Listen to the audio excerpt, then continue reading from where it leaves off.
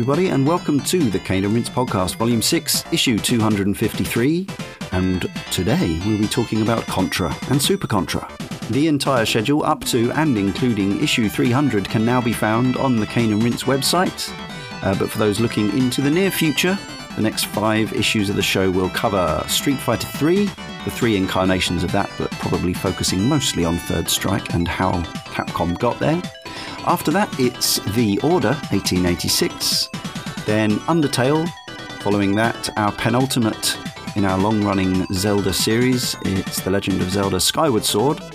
And after that, it's an independently developed curio known as They Breathe. You can find it on Steam. I think it costs under an English pound if you want to play along with the show, and takes less than an hour. So that's one that everyone should play along with the show, and you've got no excuse. Head to caneandrinse.com for articles, features, reviews, and links to our other outlets such as our Facebook page, our YouTube channel, and our friendly and intelligent and busy forum.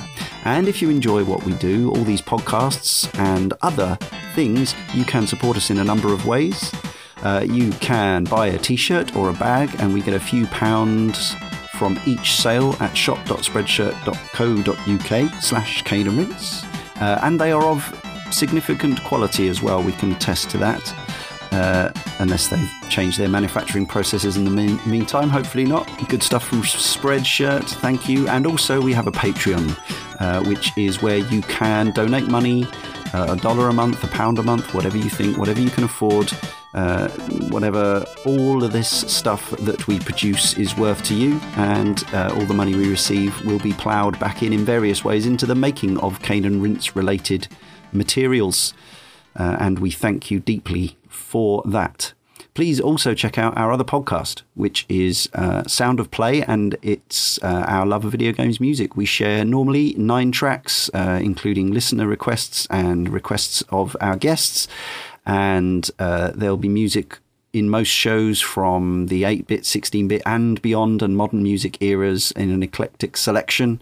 And it's a lot of fun. It's one of those shows where I think people didn't get the appeal until they listened to it, and then they listened to it and they realised that Sound of Play is every bit as much worth listening to as this here Cane and Rinse podcast.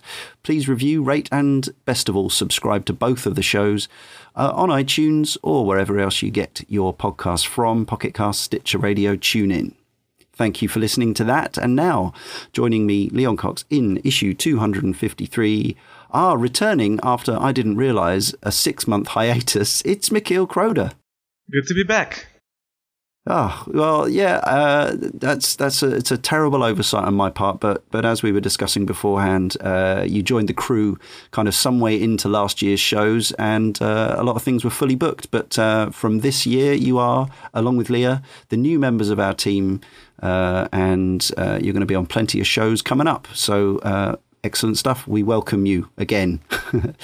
And also returning for the first time in a while is our regular irregular guest. Always good to have him on. It's Dan Clark. Hi, it's great to be back in these plush surroundings of the Cane and Rinse studio again. I've forgotten how big it is. Yes, roomy and luxurious. I actually imagined that you're in your hobbit hole, aren't you? Pretty much. Yeah, that's good to know. So yes, we are talking Contra. Now, I just wanted to quickly address the fact that sometimes on Cane and Rinse we cover a whole franchise in one show, and sometimes we cover one game in a show, or a couple of games. Now, there's no hard and fast rule on this. It's really down to what I think the level of interest or enthusiasm is for individual games within a franchise, whether we're realistically likely to return to a series in the future, which, say, for instance, with Super Monkey Ball, I didn't think that there would be the appetite to cover the games after the original 2 in individual shows. However, in the case of Contra, there are some really interesting installments in this franchise going down the years. There's the famous Super Nintendo and Mega Drive installments. There's an M2 version on the Wii. There's a Way Forward Technologies game on the DS. And there's all sorts of titles, some inordinately challenging to complete as well on the PS1 and PS2. So we've got all that to look forward to. But the plan is long term, not this year, but in the future, hopefully we'll come back. And the next podcast would be about the Super Nintendo and Mega Drive versions of the game. Because with Contra and Super Contra, we are documenting the one and only arcade sequel, Super Contra. Contra started as an arcade game, and I know a lot of you, particularly American listeners, will be more familiar with the NES versions of these games. Fortunately, because I'm way more familiar with the arcade versions, we have some excellent correspondence from our community regarding the Famicom NES versions. So that will be covered off too. Now, it wouldn't be Cane and Rinse if we didn't do a bit of history. So while I couldn't find definitively what the first game in the genre was, I felt that you can trace back the idea, the concept of run and gun, to the top-down games, Wolf of the Battlefield, or Commando as we know it, from Capcom. Then came a sort of clone with some innovations, Ikari Warriors, the SNK game in '86, and then Konami did their own Wolf of the Battlefield type game in Jackal, in which you drive a jeep rather than a man. And Jackal is one of my all-time favourite coin-ops. I think it's an absolute classic. I've never finished it. I've only ever got about halfway through or thereabouts. It's another really challenging one, but I've played that to death in various ways over the years. So I think then, and Dan McKeel, feel free to jump in, correct me, or if you've got any other examples, but the other games that I think are relevant in this scenario for the genre are probably the side-scrolling games that are more like spaceship shoot-'em-ups, but where you control a man. So you've got Baraduke, which is the first one that I'm really aware of, unless you go back to, say, Berserk, which is a Namco game. And then Capcom kind of souped things up as they always want to do, with Hyperdyne Sidearms, which was a game in which you played sort of mech guys in suits, and you could shoot both left and right as the screen scrolled, both horizontally and a little diagonally as well, if I recall. Yeah, there's some verticality to the levels in there, I think. There's some bits where you like go down a pit, isn't there, and stuff like that. Yeah.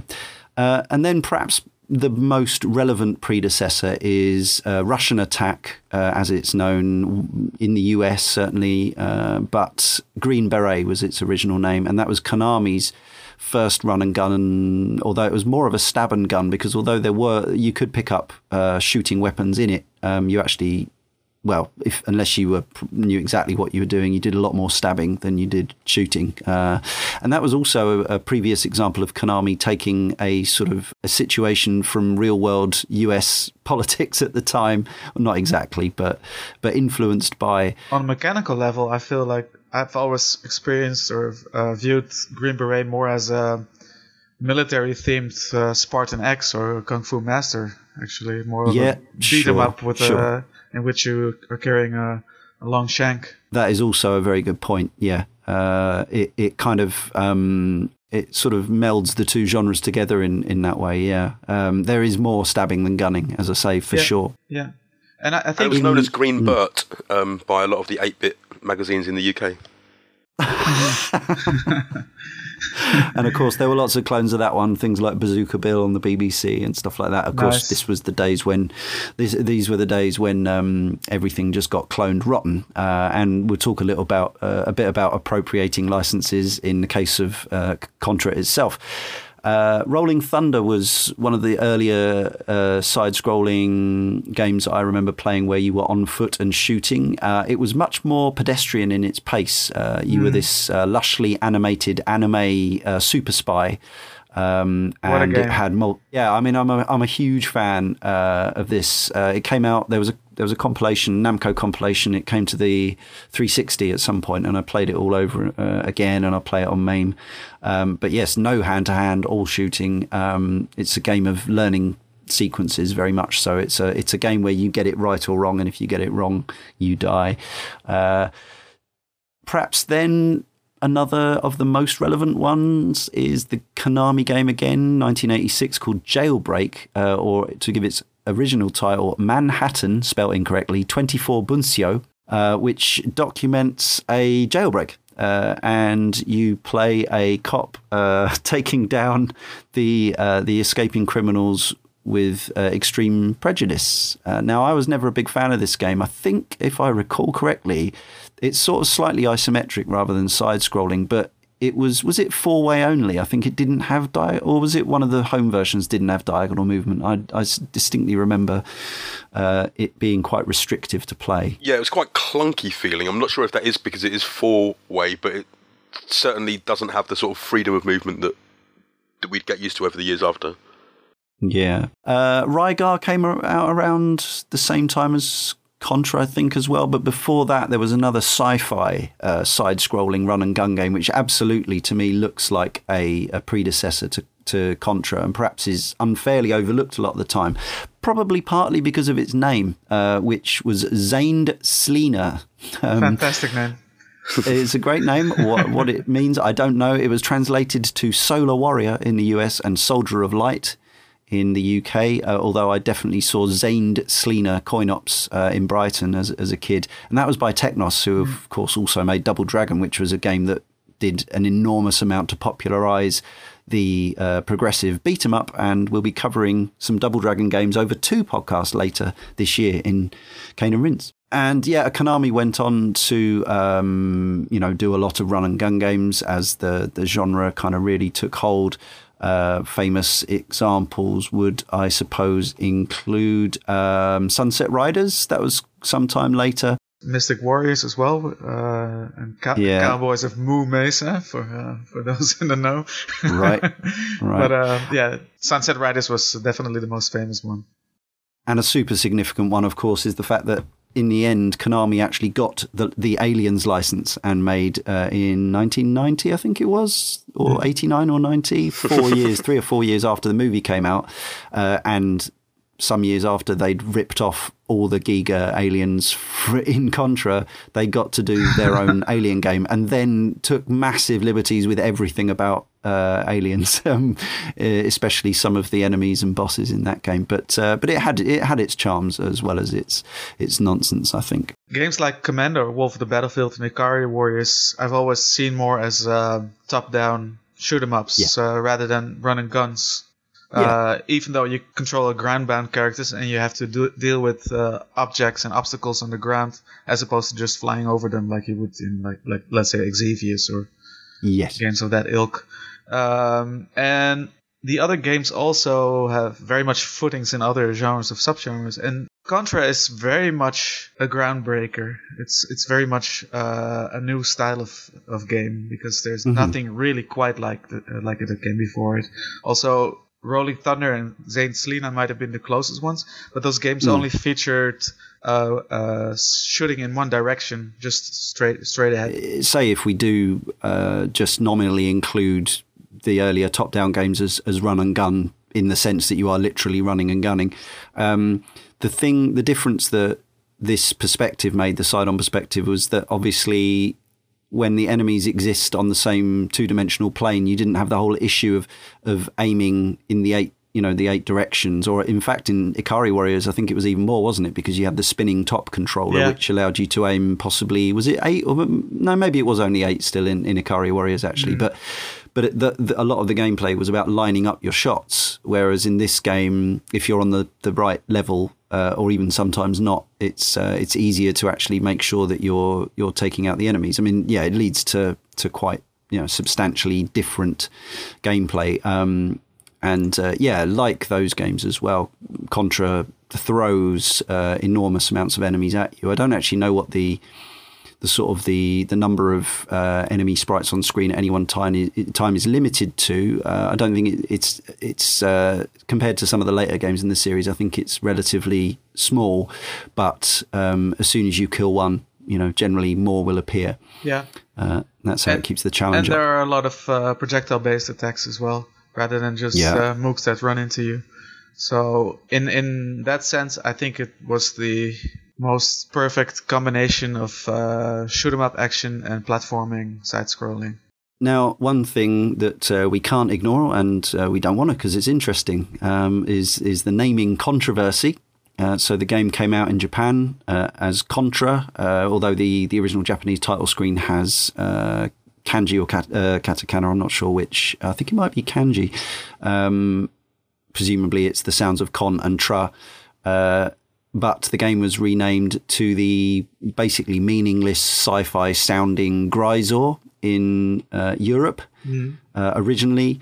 And in the arcades that was, but then the Probotector name was used in the US as well and Europe. Not the US. Not the US. Yeah, okay, yeah, they had Contra. It's from the NES onwards, wasn't it? I think. Yeah, and they went away from that again after that. But if we cover future games, we'll talk about that. But yes, Probotector lasted a little while. Probotector, Robot Protector. So the whole issue with the Contras were that it was a group of soldiers in Nicaragua that Ronald Reagan's US government basically funded during the Cold War to rise up against the establishment. Does anyone know the politics of this better than me? I was very young and I've never studied politics, but I remember... was very young too, but I remember Manuel Noriega, was he their side? But I think it was they were trying to overthrow him. Yeah, so apologies for our lack of understanding of the situation. But the point was that the word Contra was politically loaded, and while Konami distanced themselves from any connection, it was noted that one of the music tracks is officially called Sandinista, where the Sandinistas were actually the Socialist Party who the Contras were fighting, the Iran Contras. So it looked a bit dubious. Now we'll come on to the subject matter of the actual game, which, as I sort of alluded to, is basically aliens. It seemed a bit unnecessary, but I do remember that people were, a little bit, they were angsty about using the Contra name, and also there was the extra case, and we know about this from many games over the years. The German market at the time, still to some extent, like the Australian market, sensitive to certain depictions, normally of human-on-human violence, and as such, sprites were heavily modified, and the backstory to be more automaton-based rather than carbon-based life forms killing each other. So we're talking about the same game when we talk about the three. They danced a little bit around the Contra name in subsequent games. So it's a weird one because for years as a kid, this game was called Grisor as far as I was concerned. I only learned at some point further down the line that it was actually called Contra. And I don't think I was even aware at first that Grisor had a sequel called Super Probotector Alien Rebels, because why would it? Yeah. So it started a bit of a mess, really. Mickey, I think you've got something to say on this. Well, it delves a little bit into what we were probably going to go later into personal history. Sure. But it was one of the main reasons why I actually didn't really mess with the series from early on, because I was an anomaly in Europe. I was one of those few Europeans whose first own gaming device was an 8-bit Nintendo, and I had this little catalog that came with it with upcoming games, and there was a game mentioned in there called Contra, and there was some really cool screenshots in there. I remember the gate with the alien boss on top of it, and I was quite looking forward to it, but the game never came out. And later on, I found this game called Probotector, which, when I played it, when I borrowed it off a friend, looked pretty much almost exactly the same game, but with different main characters. I really thought it was a stupid name, even then, when I was a kid. I always felt the robots were an ill fit, Now, I like my robots, Some of my best friends are robots. Not really, sure. But I like my Japanese anime.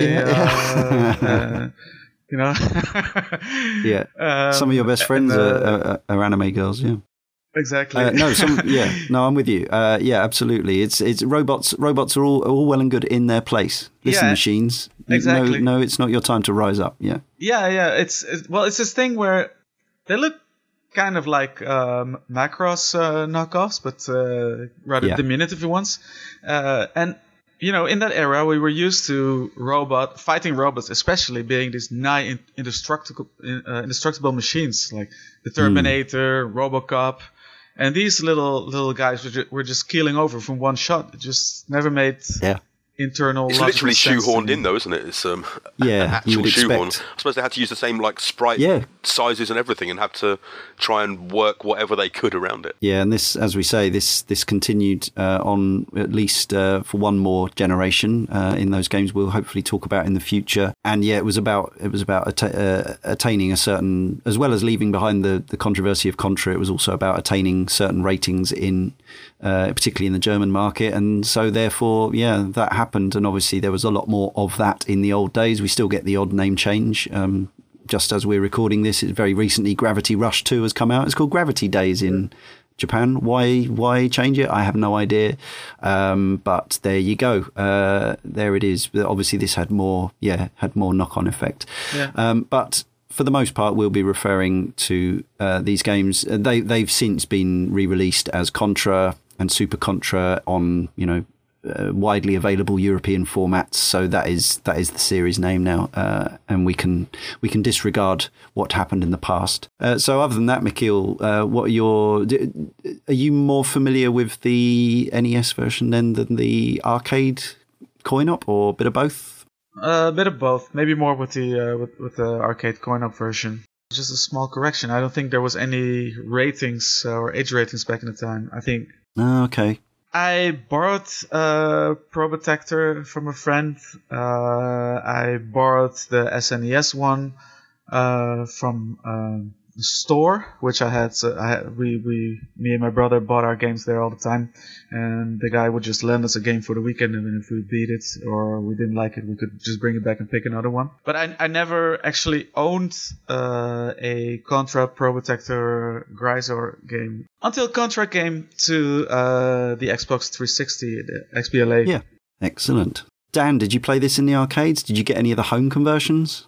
I think I played a Contra machine in the UK. Some arcades would have like imported arcade games, because I remember playing it two-player with a friend, and then not being able to again, and wondering if we'd kind of dreamt that there was this two-player version. What was that all about? Yeah, who knows? They took co-op out of Grisor, but nobody knows why, because the hardware was the same. Obviously, other than dedicated cabinet would have had one stick instead of two, but most of these games were put into generic cabs anyway, so that was just, I have no idea. Yeah, who knows? So I think I knew it as both names, but mostly as Grisor, and I bought it on the Spectrum as Grisor. I'd never got past the first level in the arcades, I don't think. Like I was a kid, not great at games. And I'd never got past the fortress at the end.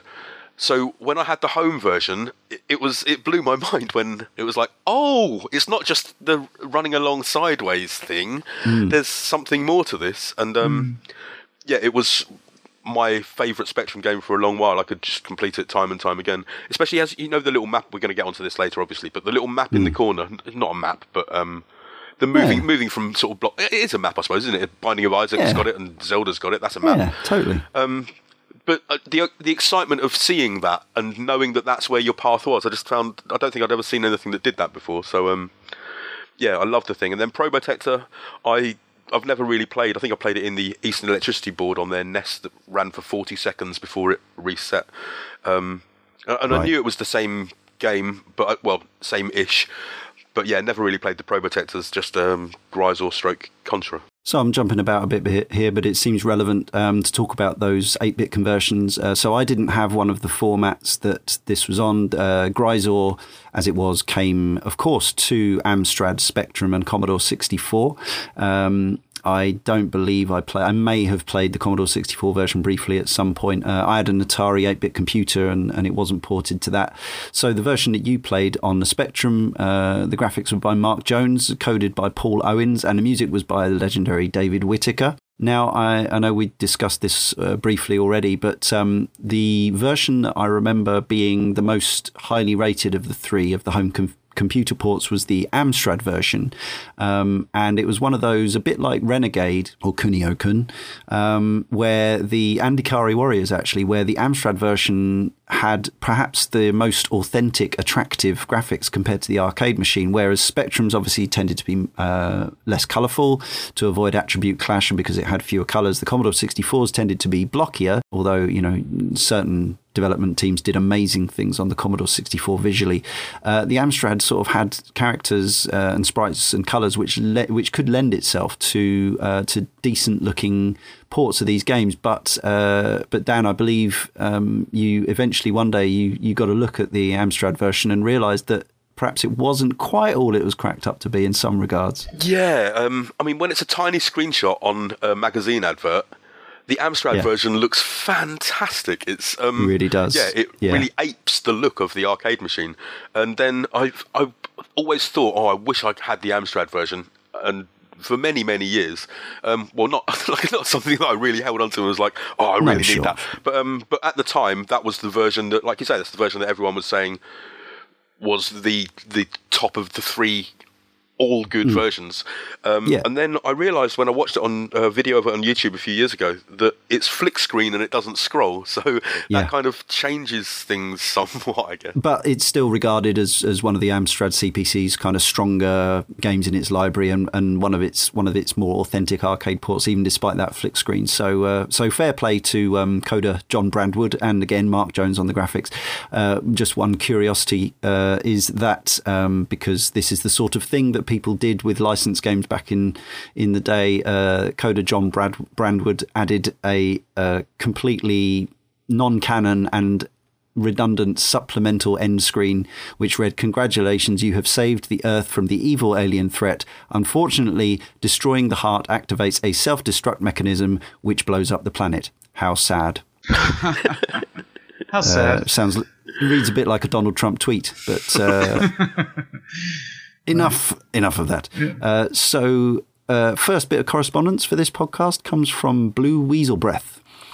And Blue Weasel Breath posted over at canerints.com/forum and says, "Those of us of a certain age are old enough to have played the original Contra game shortly after they came out, but young enough where to this day the term Iran Contra brings up images of this game rather than of Ronald Reagan and Oliver North. I spent so many hours on the Contra games that they're an inextricable part of my childhood, and part of me cannot shake the absurd notion that the arms sold by the Reagan administration to Iran in the 80s consisted entirely of spread guns with fat red bullets and flamethrowers that sent a single tiny spark corkscrewing ineffectually across the battlefield. The Iran military naturally took the spread guns and left the flamethrowers in the bottom of the crate unused. My friend brought over the original game when we were in the middle of third grade and we played it on my NES. I was likely baffled by the difficulty at first, but soon got to where I could easily beat the second level without any sweat. I thought that the first boss, the gate, was badass, although I felt its cheery-looking red spherical bullets undercut its menace somewhat. I remember being blown away by the perspective change in the even-numbered levels. It felt like I was playing an arcade game. I didn't know at the time that Contra originated in the arcades, having that over-the-shoulder view, and it was as close to 3D gaming as I'd ever seen on the NES. Shooting those glowing jewel-like consoles was satisfying as hell, and it still makes me nostalgic when I watch the footage of those levels on YouTube. When I think of Contra, I think of the Giga-esque design of the alien enemies and levels, which is why I was surprised upon watching footage of the first game after 2 decades of having not played it, that most of the bosses are machines, not giant gross aliens.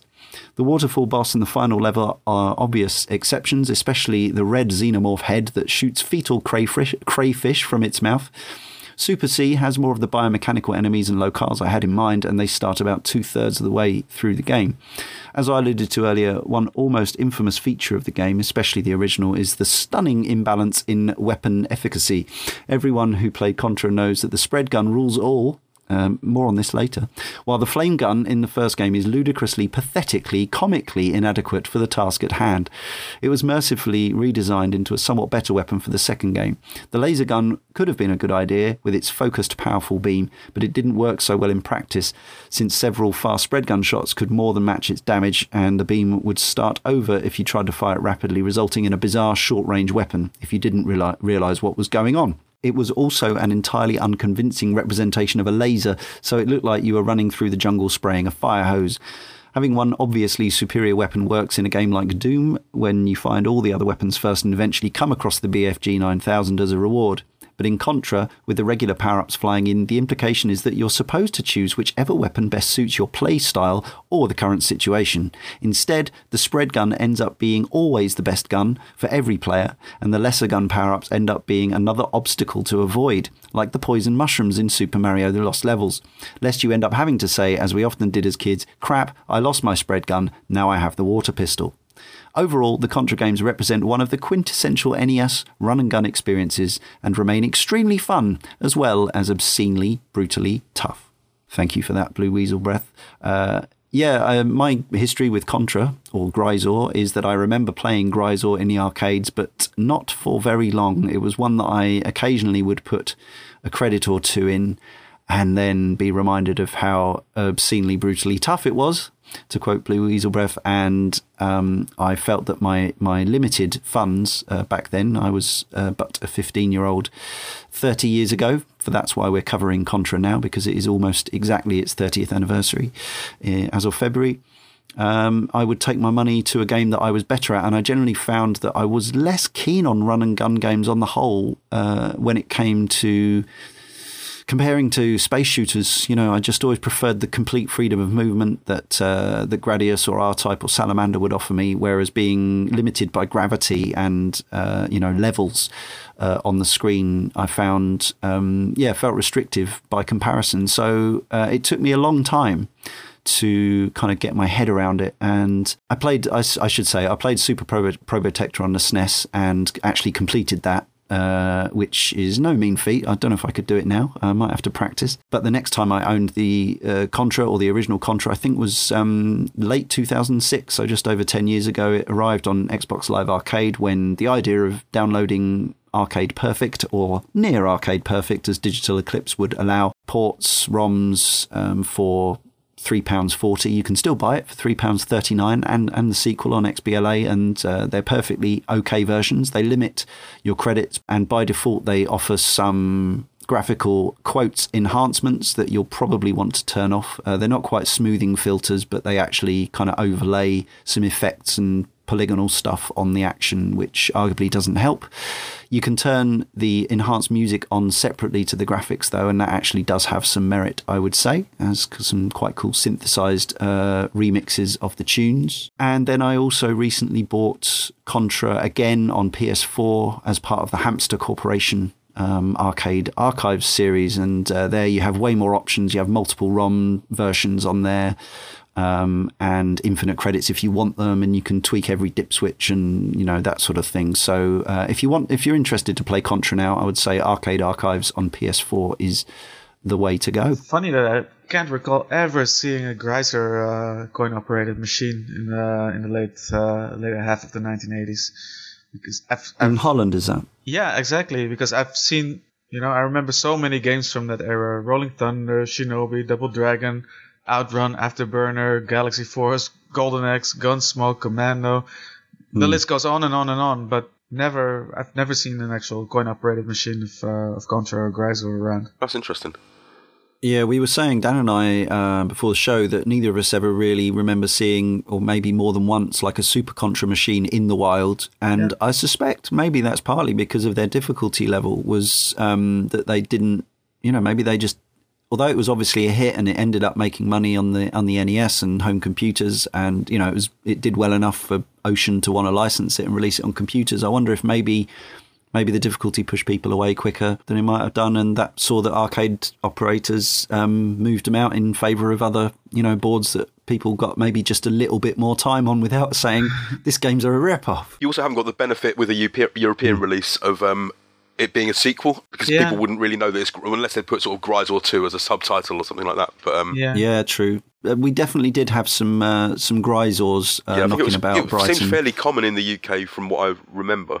It's odd that it wasn't Super in Holland Contra, too. not so much. No, absolutely not. This was developed and published by Konami, as we said, and the director is Koji Hiroshita. According to Moby Games, didn't do a lot afterwards. Directly worked on Bishi Bashi Special, which we always like to give a mention every now and again, and some other stuff like Survival Kids. These were executive producer roles. If anyone knows about Koji Hiroshita's kind of other credits as a game maker, I'd be really interested to know.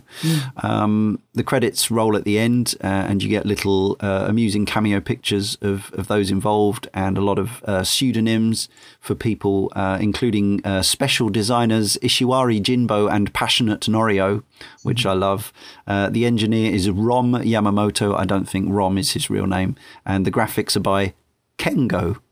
Just Kengo. Now, the music, and there's some quite famous tunes in there that you might recognize, is Kazuki Muraoka, and you'll hear some at the beginning and the end of this podcast, as always. Now, the arcade board, I think, as far as my research goes, which is quite limited on this front, but it's known as it's basically Contra-based hardware, so it seems like they introduced this particular revision of their Konami arcade hardware for this game, and it was used subsequently in things like Combat School and Fast Lane and Flak Attack, and Haunted Castle, which is the first arcade Castlevania, of course. But it doesn't have, as far as I can work out, it doesn't have like a handy name other than Contra.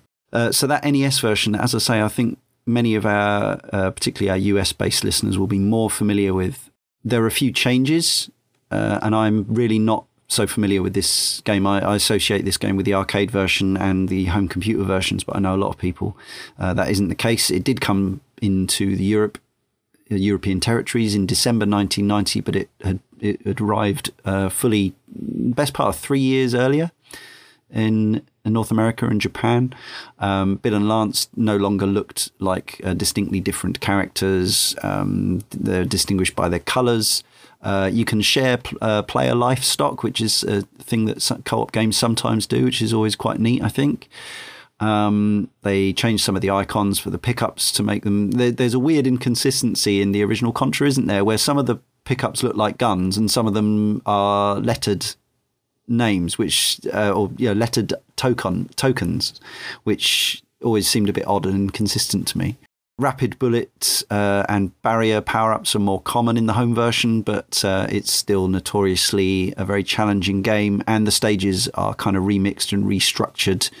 And it was also, of course, one of the early NES games to feature the famous Konami code, which in this game gives you 30 lives instead of the usual 3.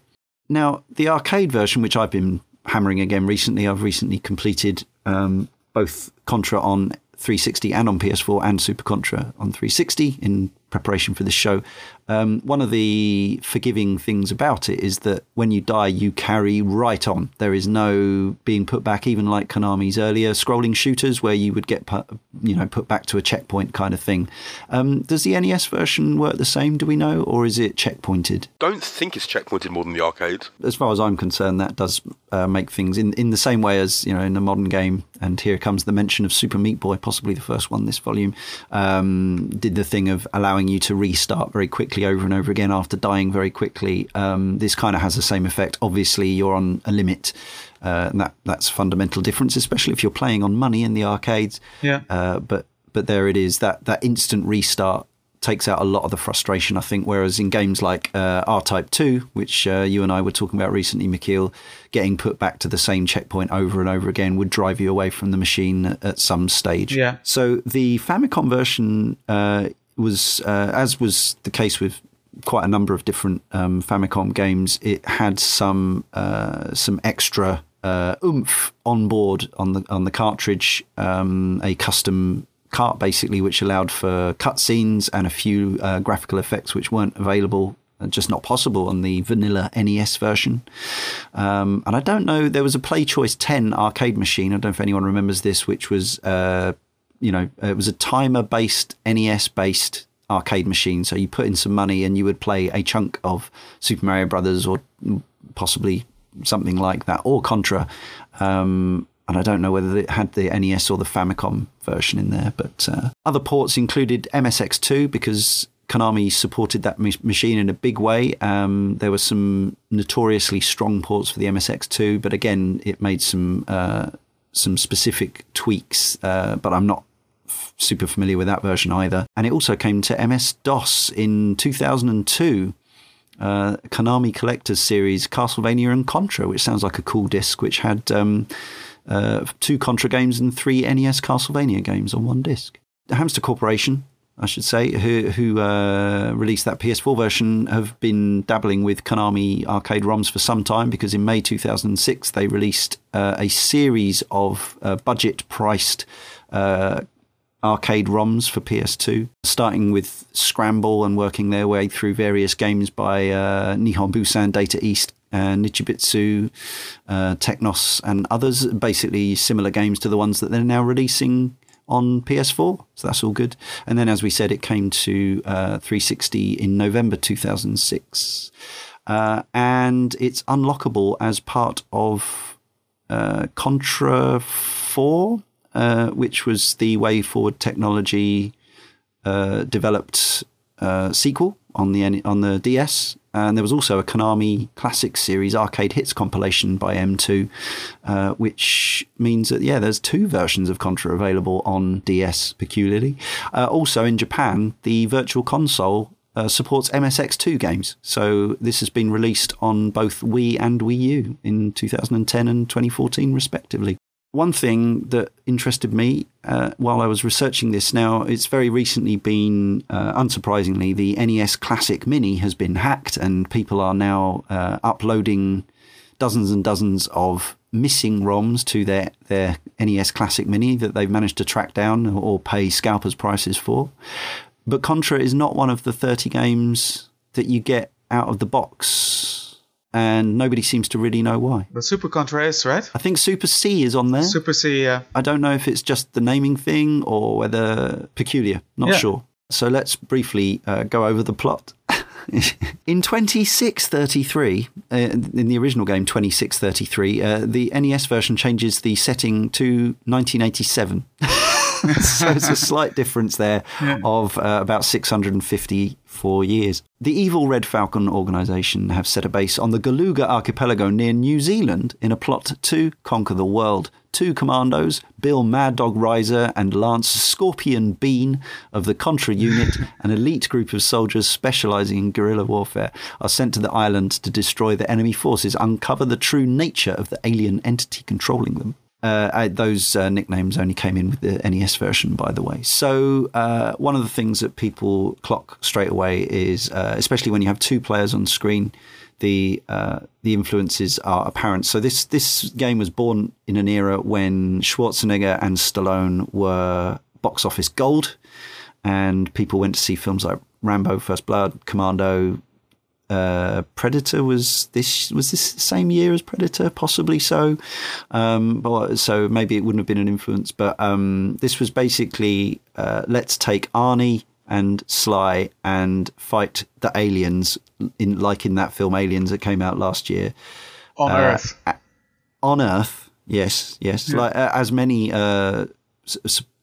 supposed non-starter Aliens sequels were gonna be, and I believe some of the less well-regarded Aliens versus Predator movies possibly take place on Earth. So that's what this was. Now there's a famous piece of cover art which Bob Wakelin, the amazing and well-regarded Bob Wakelin, who did most of Ocean's cover art back in the 80s, did a piece for the cover of Grisor originally, and this is from the era. Let's not forget, we talked about Metal Gear some time ago, where Michael Biehn out of the Predator was used as a scan, and there were lots of scans of actual, or not scans, that's pushing it too far, but digitized versions of Sean Connery and people were in Konami's games.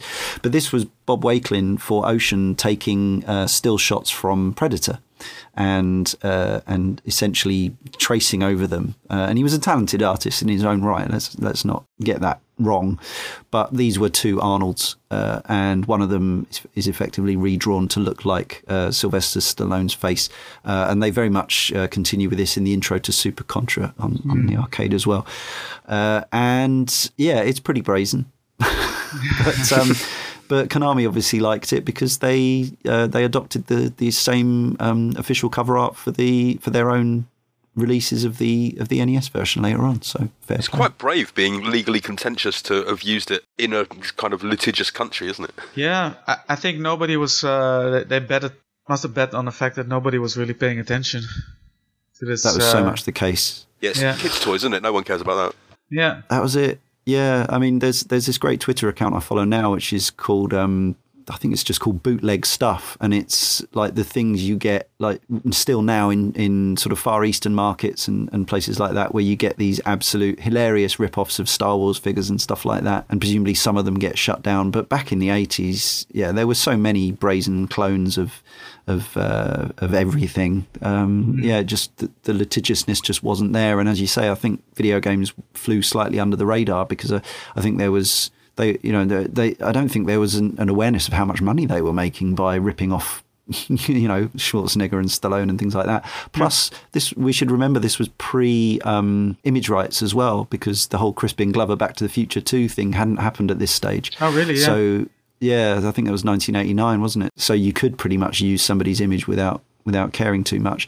By contrast, when Konami did do the Aliens coin-op in 1990, they didn't have Sigourney Weaver's image rights, so they made her blonde and look very different. So yeah, that's before and after for you. But let's talk about the visual side, the art and the animation. Obviously, it is effectively an 8-bit game from 1987. It's 30 years old. But how do you feel about the way it looks going back to it now, Michiel? Very colourful. Playing it now and going back to how it might have felt when it came out, it's kind of magical how the whole theme transforms from seemingly sci-fi military to sci-fi horror and Giger-esque alien imagery. Some pretty detailed sprite work for the time as well, and lots going on in the screen. And on the main character sprite as well.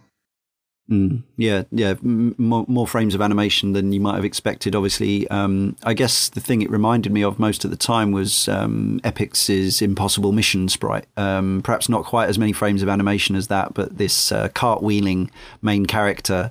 Yeah. So a jump wasn't merely a jump in the style that you might know it from, say, Arthur in Ghouls and Ghosts.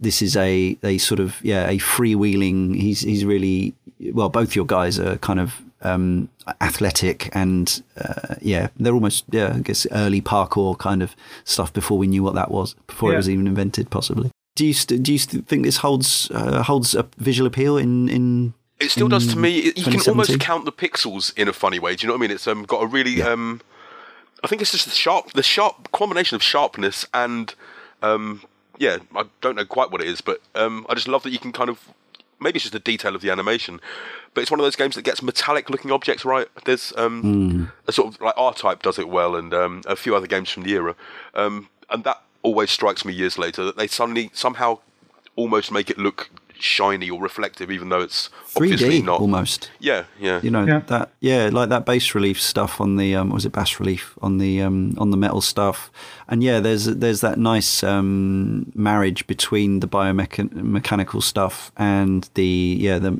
metallic militaristic stuff. And I suppose the thing that strikes me playing it now is compared to some other games of the era, it feels like there's a lot less stuff that's reused. Now it's a very short game and it's only got 5 levels, I think, and we'll talk about world records in a bit, but a normal playthrough will be 10 to 15 minutes or something like that, depending on how many credits you've got. But it allows for, there are certainly areas where you do see tiles used over and over. Of course, memory was limited and screen RAM was limited, or video RAM or whatever, so it had to happen. But I think within the set of levels, and obviously the fact that some of them are into the screen as well, that was quite an eye-opener at the time. The fact that you went from side-scrolling, which, as we've discussed, was only the idea of a sort of run-and-gun type game was still fairly new, and certainly done at this pace was new. And then for it to change things up every other level and give you an effectively, all done in sprites, but 2.5D, effectively 3D over the shoulder. This is an early example of a third-person shooter by modern standards. You are shooting into the screen or down the screen. This would influence games like Gears of War, 20 years later. So it was significant. It's proto Cabal almost. Absolutely, Cabal probably came out a year later, and it had the independent aiming with this crosshair and the independent character movement. But it's pretty much almost a prototype for it. Yeah, totally. So Cabal was by Taito, I think, and no, Tat Corporation. Oh, Tad. Yeah, same as Toki, your beloved Same as Toki. Exactly, yeah. I think Taito maybe Taito distributed it, because like we were talking about Rolling Thunder earlier, Namco game, but Atari distributed it in the West, so Taito distributed about half the arcade games in... fair enough, yeah. Yes, and now they are absorbed within Square Enix, and of course that created a whole sort of sub-genre as well. There's one I'm thinking of which is gangster based, where you're shooting out windows. There's West Bank. There's Dead Angle, of course. Wild Guns. Empire City. Empire City, that's the one. Nice. Nam 1975. Yes. Okay. Yeah. I think that is. Yeah. Absolutely. So I suppose what we're thinking about here is maybe Contra actually inspired, although it wasn't necessarily the very first to do either thing. It was perhaps the most inspirational of not one but two genres. Yeah. Zybots, I think, is inspired by those levels. Yeah. I love that game so much. Yeah, absolutely. Yeah, that's a very cool Atari. It's basically Gauntlet 3D, and that was the intention, and that was a game where internally they decided to change it from Dungeons and Dragons to robots, I think on a whim, and they just felt it fitted better or something. So if you set up the controls right, that does feel like a first-person shooter today. It's absolutely, lovely. Yeah. That also had a twisty top joystick, a la Ikari Warriors. So all round the houses. So what we're saying is that we like the sprite art and the animation, I think, and absolutely, I would recommend if you do play this on Xbox 360. Neither is backwards compatible on Xbox One at this point, I should say. Doesn't mean it won't happen in future. But I would recommend turning off the, quote, enhanced graphics, because they actually kind of splurge all over the magnificence of Konami's 80s sprite art. So, they sully the sprite work. Yeah, as I say, for me, not as offensive as a smoothing filter, but similarly disrespectful. So, and as I say, the hamster version does have various filters, including scan lines and things like that. So I think it looks quite good. We should also mention, we haven't said already, this is a vertical oriented game, isn't it? Yeah.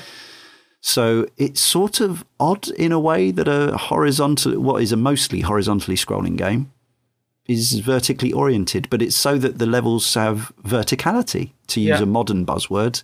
It's so that you've got sort of three layers, isn't it? Is it three maximum at any one time? I think there's top, middle, and bottom effectively. But obviously on the second level, you're actually scrolling up the screen like Rainbow Islands, aren't you? Yeah. So it's throwing a lot of ideas in the mix. It's interesting because there have been a couple of occasions throughout arcade games history where I felt that maybe they just had a lot of vertical oriented monitors laying around, or cabinets. They kind of stuck with it, even though it seems unintuitive to the genre. Capcom published vertical scrolling shooters with a 4x3 horizontal orientation as well, for example. Yeah, absolutely. I think Geiger Wing is one of those. Yeah, Geiger Wing, Mars Matrix, and even the 1944, I think.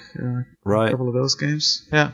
Strange times. Well, it does at least mean that when you do play those on a home screen, you don't have to reorient your monitor. Yeah. And you haven't got it kind of compressed into one tiny little window in the middle of the screen. But not that that's a big problem. Would that make it a happy accident, the sort of sub-game almost that Blue Weasel Breath alluded to, where it makes avoiding a power-up harder if there is less width, I suppose? Yeah. Yeah, that's true. Another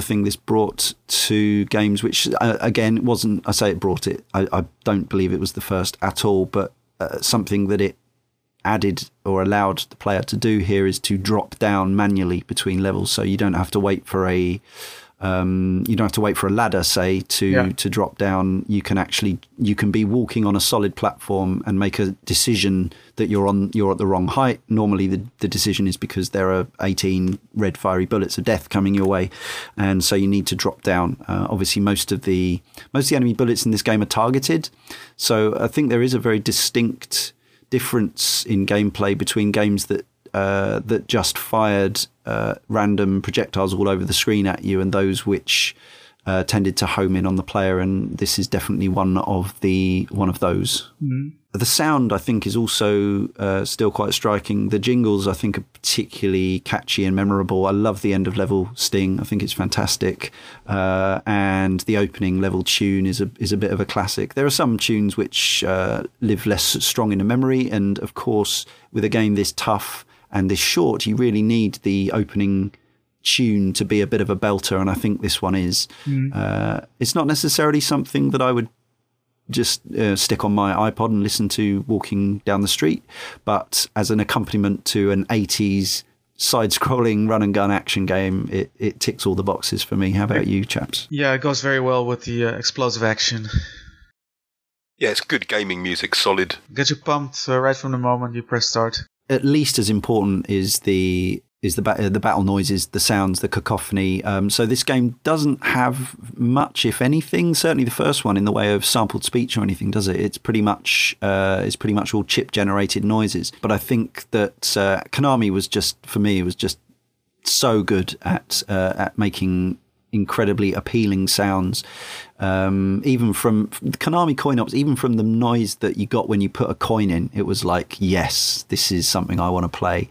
And the one player credit noise, the game over sounds, and every explosion in between seems spot on. On this topic, Blue Weasel Breath again says, one of the things that sticks with me most about the gameplay of Contra is oddly the funny little chirping sound it makes when your bullets hit a tough target and cause damage. Presumably this sound was meant to simulate the chink of bullets hitting metal. At least it sounds that way to me, even though it makes the same sound when you hit alien flesh. For whatever reason, I found this sound very satisfying as a piece of feedback, and it definitely contributed to the fun feel of the game for me. Great sound, that, isn't it? A little sort of tink. You can hear it in your head. Yeah. Just thinking about it is totally. It's what sums up the game. Yeah, I know exactly what he's talking about. It's a good observation. There's a lot of pew pew kind of noises in there as well, though. Yeah, a lot of shrill chirps. And, yeah, and the weapons each have their own kind of personality to them as well, as well as, and let's get into this. The whole power-ups thing is absolutely key to playing this game well. And Blue Weasel Breath alluded to it earlier, that the spread gun is generally the one that one thinks of, if anyone has played a bit of Contra, as being the one that you need for most of the time. However, we've done a little research on this, and the kind of the best, fastest world record playthrough that I've found footage of and record of is a 4-minute 21-second run, 21.24 seconds, by somebody called Adam Barker from Ontario in Canada, and he exclusively uses the laser. Yeah, I wonder if to play it the way he does, it's one of those speed runs that's fairly mesmerizing to watch, and it works on a number of levels, because it also shows you just how, rather than being a flood of chaotic carnage, this game is actually thought out to the nth degree. Like, the designers decided exactly how many enemies there would be on screen at any one time and what their positions would be, and so on and so forth. Mickey, I know you've been looking into this stuff, and you've been also playing the game to get better at it. So what's your findings with this? Yeah, I would definitely agree. But even when I wasn't trying to get better at that, I always got that impression from the Contra games that they're very well planned, and also that the enemy attacks, and the patterns are very well telegraphed, and they almost always leave holes open for you to get through, which is essential for this type of game, as you've noted before, that because you're stuck to a plane instead of having free movement like in a spaceship shooter. It's pretty much essential to have those kind of openings. It rushes you through, doesn't it? It's very directed, like moment to moment. Yeah, I think the reason, or the main reason, that Contra has a reputation of being so hard is it's measured maybe against the side-scrolling platform games, and also because of the one-hit kill. Of course, there's just totally. It is very much doable, but there's very little margin for error. it makes sense that everybody that's on a mortal level, like us guys, that we stick to the spread gun as our main weapon, because it makes you not have to deal with a whole lot of stuff. If you can just, you don't have to line yourself up with certain enemy attacks, and you can just kind of, it's almost like fire and forget and focus more on the dodging, while your spreads destroy a lot of hazards on the screen. So it would make sense for the expert players to use the laser more than that, because of the high damage output. And as I've also watched the same speed run. The player was more or less ignoring about 50 to 75% of what was going on. He was just never standing still. He was always moving forward and only taking out those threats that he absolutely had to deal with. It makes sense to use that weapon if you got the game memorized to such a degree that you just focus your fire on those targets that you absolutely need to take out, and just keep going. Yeah, so on that, the things which struck me were, well, obviously it's a great emphasis that the jumping in this game is incredibly responsive. Like, there's absolutely no delay to, and the movement. It almost seems to jump before you press crisp. the button. It's like some kind of psychic magic. The second thing that struck me is that, as you say about this world record run that we watched, it doesn't even entertain the idea of combating the first two enemies on each stage. No. The game spawns regularly, like a couple of soldiers that run towards you at the start of the stage. I'd never really clocked the fact that you have literally like 1 second of invincibility at the start of each stage, which, is a nice touch. So you don't need to shoot them. Just get going. I mean, obviously, if you're on a speed run, that it's different to if you're on a score attack. In which case, this game's actually is probably quite favourable to score attacks, in the sense that it will keep spawning enemies at you. Yeah. Only every other level has a time limit, so you can't do that forever on those stages. But I'm not sure if is there anything to stop you? Normally these games used to have something which would stop you from hanging around, because it's an arcade game. So there must be. Yeah, type of thing. Yeah. So I don't know what this game has to, because I've never got the courage to just hang there and just keep shooting enemies. So, I'd be interested to look into that. I think it's just a timer. Another of our correspondents says about actually you can do a decent amount of damage with the spread gun. And in fact, all of the guns, you can kill most things with the guns with a quick hammer of the fire button.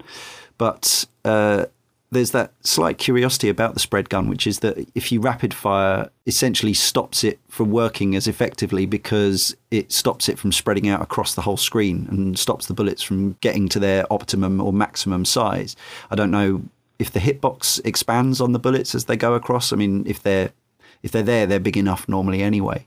Yeah. But the laser gun, this guy is just, it's about never missing a shot, really, is the thing. Yeah. It's about always knowing exactly where every enemy is going to come on, hitting the fire button at exactly the right point. But a lot of the time he makes it look so easy. I know that's kind of what it's about. But for instance, the first end of level boss and many of the subsequent bosses, again, he doesn't even engage with them, really. He just runs straight to the heart of the matter and fires the laser into it at close range, and doesn't press the button again, because, again, that cancels out the effect of the gun. Yeah. And he doesn't need to take out the little turrets or the dude hanging above, because they're irrelevant to what he's trying to do. So, yeah, I found that really interesting. Yeah, he's already destroyed the base before the little dude in the turrets can even start firing at him. That's right. Yeah. And similarly in the corridor, in the first, both corridor sections, if you hit the right shot on the one target that is essential, everything will die. Everything on screen, you've got these electric barriers and these mines rolling towards you and enemy bullets, and the enemies come jumping in and spinning on. There's an enemy who gives you a power-up on some of these areas, who wears yellow, but obviously he wants to avoid these, so he doesn't even want to shoot the guy to spew out the power-up, because that will give him something else to avoid. And in fact, not only does he make the exact shot, and some of these involve jumping up into the air and shooting in the middle of your aerobatic somersault, he'll make the shot, and then he'll already be in position for the the sort of mini cutscene to trigger where he's walking to the next stage, but he'll be like taking the racing line. So he'll be on the nearest corner to, because the corridor zigzags through the enemy base. Yeah. But because he's on a time attack mission on a world record run, he's actually minimizing the amount of time it takes him to walk down the corridor.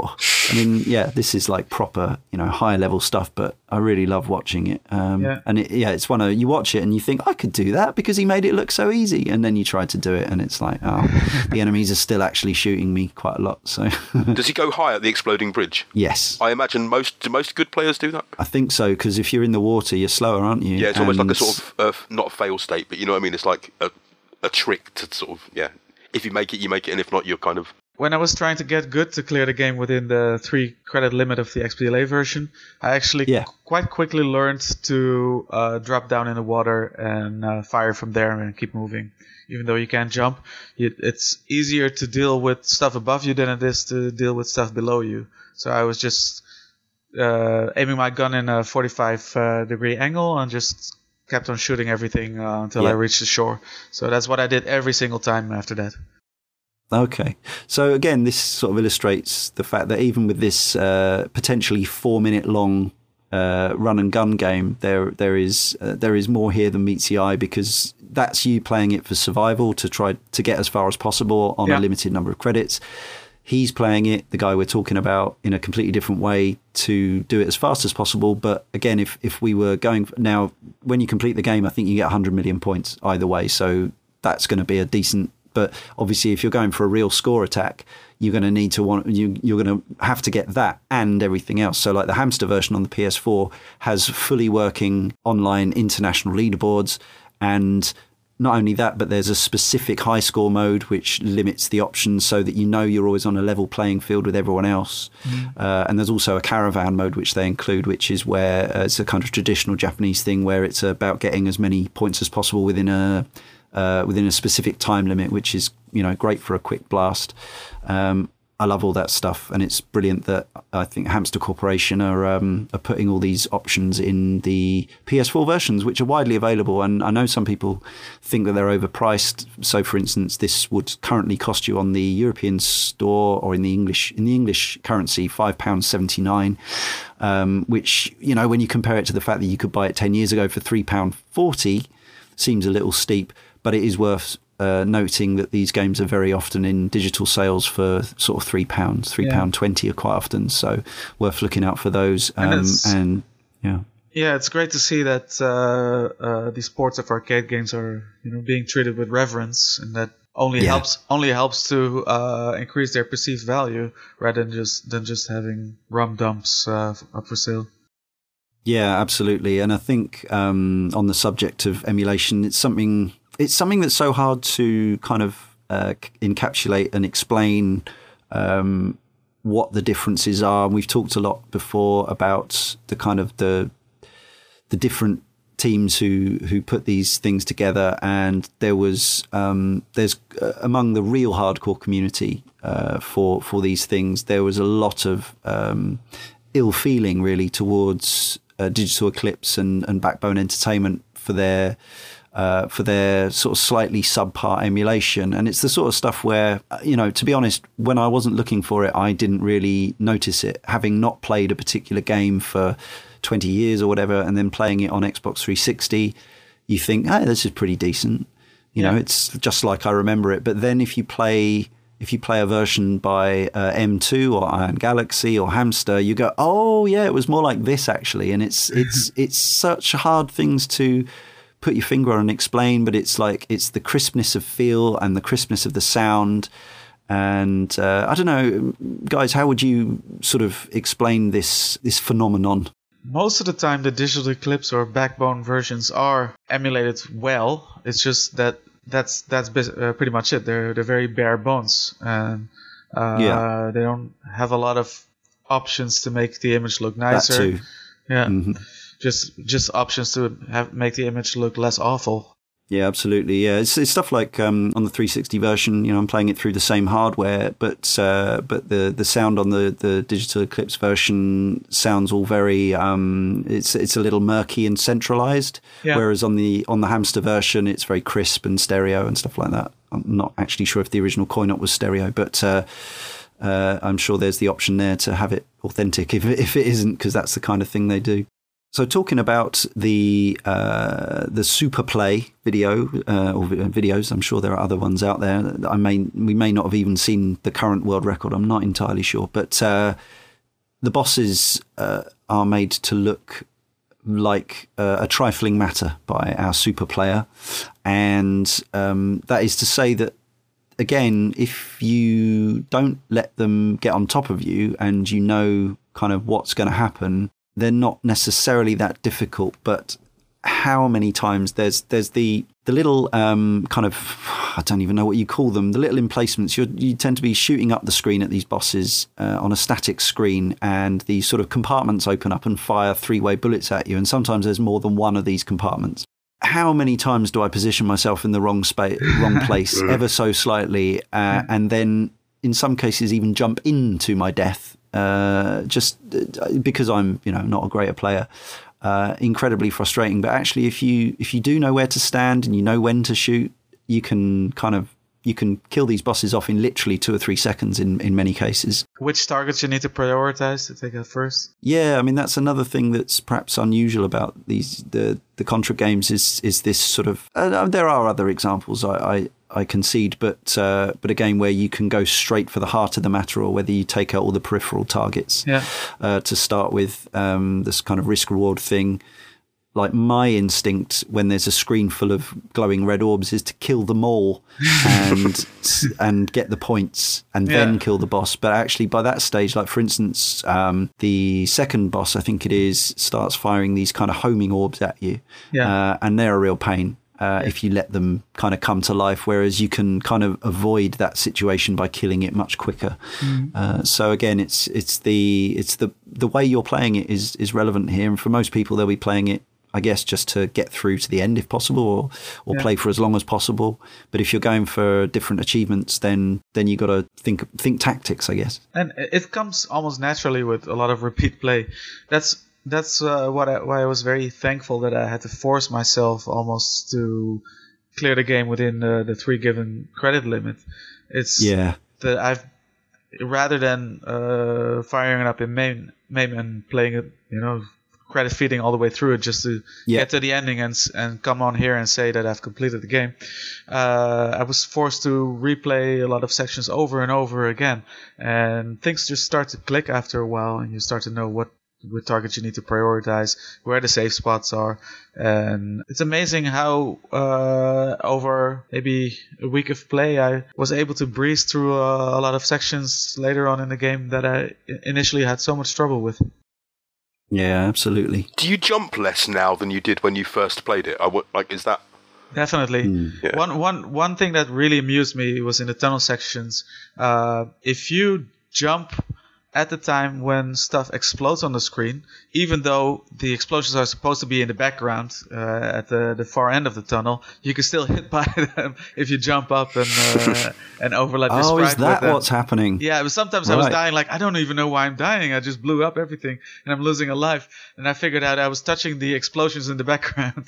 30 years and I still hadn't worked that out. Thank you for that, Mikhail. I still haven't worked out also in those tunnel sections. Sometimes you just, because you can, we haven't mentioned that you can crouch. You can crouch throughout the game, but I guess it's particularly relevant in the tunnel sections because you're ducking under stuff. But sometimes in the tunnel sections you get stunned temporarily, and I've never quite worked out what it is that does that. You press up when there's an energy barrier in front of you. Yeah. Don't press up. Never press up in the tunnel sections. Okay. I've been playing this on and off, obviously, with a huge gap of 20 years, but I've been playing this on and off for 30 years and I've completed it, and I'm learning all this basic stuff about this, ostensibly incredibly simple game, even as I'm talking about it now. That's why it's so interesting to me. Yeah. So our next piece of correspondence from the forum is from Craig, who says, coming from England, my memories are of Probotector, and I vividly remember my brother having an A3 poster of the amazing box art from Total magazine on his wall. Later I'd find out about the original name and characters, but they never seemed as cool to me. And really, if aliens were to try to take over the world, who would you send? 2 soft and fleshy meatbags with families, or sleek, awesome robots?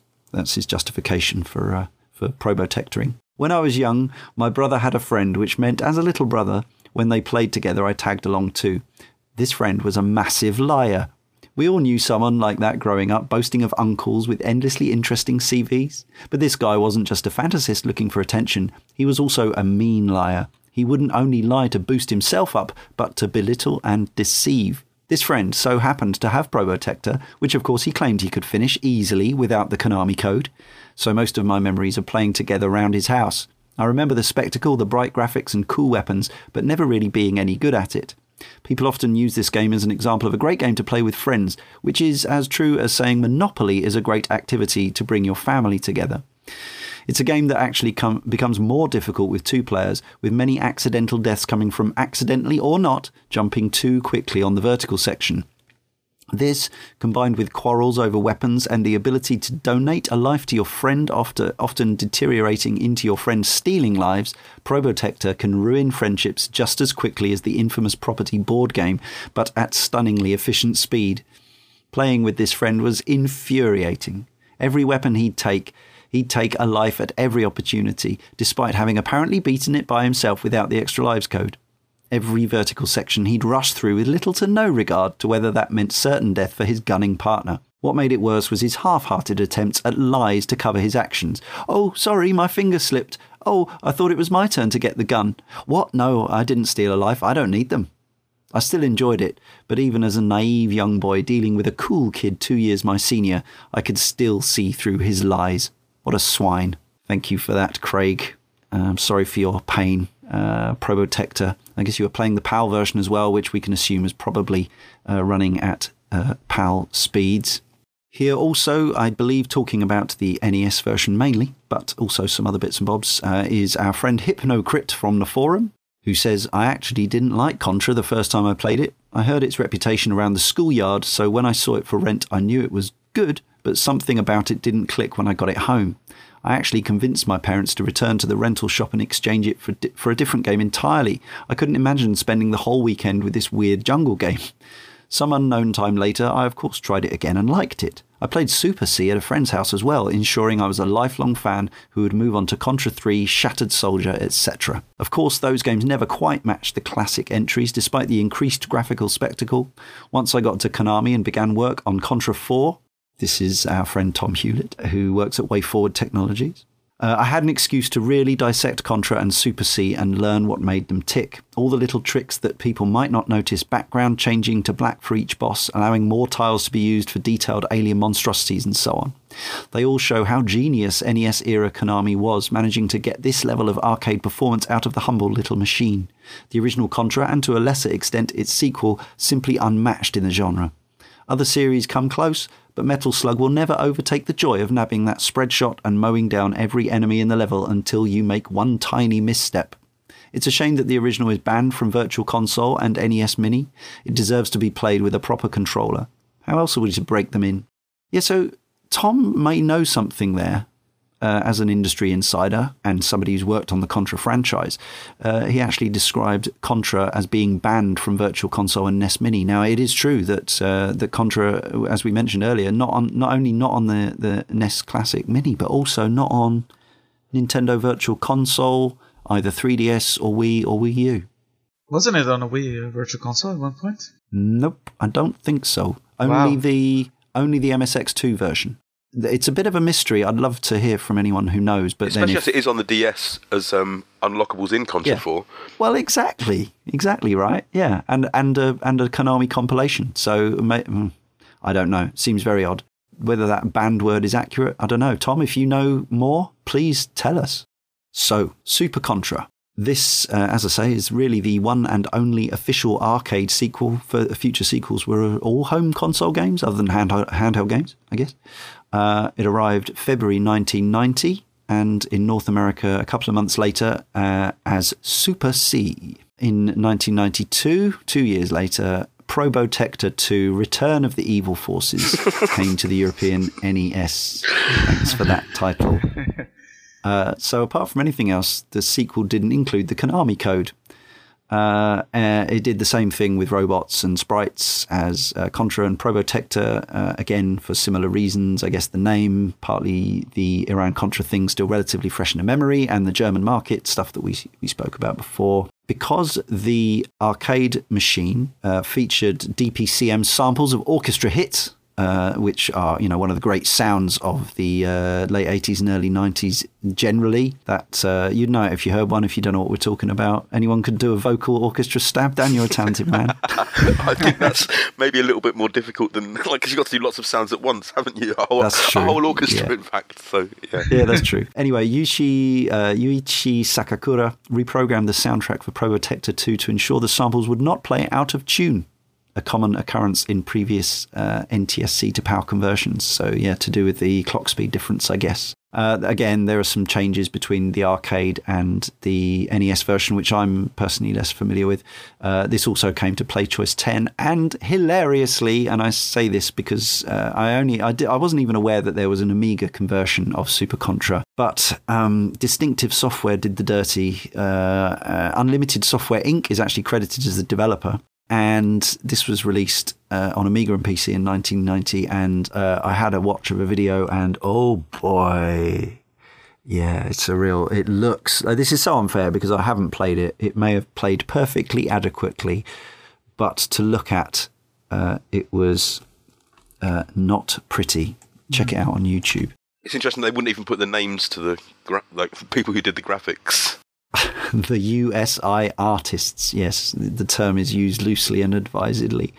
So yeah, my history with Super Contra is, as I said, I don't remember seeing it in the arcades, maybe once, but if it was there, it wasn't for very long. I know I always say, we had all the arcade games in Brighton, and mostly that's true, but there were exceptions, and I feel this may be one of them.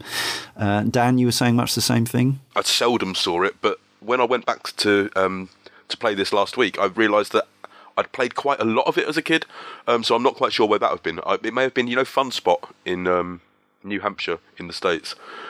They had a thing where you got like unlimited tokens. We were on like a trip from like the resort we were staying on, did like a kids club, and they took us to Fun Spot on one of the days, and it was like you got unlimited tokens for the hour that you were there. So amazing. If I got quite far in it, then I think it must have been there, because I can't see that I would have pumped that many credits in otherwise. No, too right. So really my experience with this, it arrived on 360 Virtual Console some months or maybe a year after the original, 2007 I think it was, and yeah, I bought it straight away even though I wasn't familiar with it, because hey, it was another arcade port and I was interested, and I'd never finished it until the run-up to this podcast. I think it's anecdotally often described or thought of as being harder than Contra. I only completed it admittedly by ramping the lives up to 7 per credit, but I still completed it. And yeah, I didn't find it particularly more difficult than the original overall, I wouldn't have said. So, Michiel, you've also been having a good crack at this one. Yep. Is this also a recent thing for you? Did you come by this in the 360 era, or did you manage to play it back in the day? Yeah, I'm going to be very boring. My story echoes yours almost to 100%. I just got it when it came to XBLA. And I actually found it quite a bit harder than the original Contra. And even though I cleared it within the 3 credit limit, I still think it's much harder. For a while, I was just figuring out maybe it's because I'm less familiar with Super Contra. I mean, I did play the NES port or Probotector I borrowed it from friends back in the days, or I played it at a friend's house, and I've had the XBLA port for a longer time than Super Contra.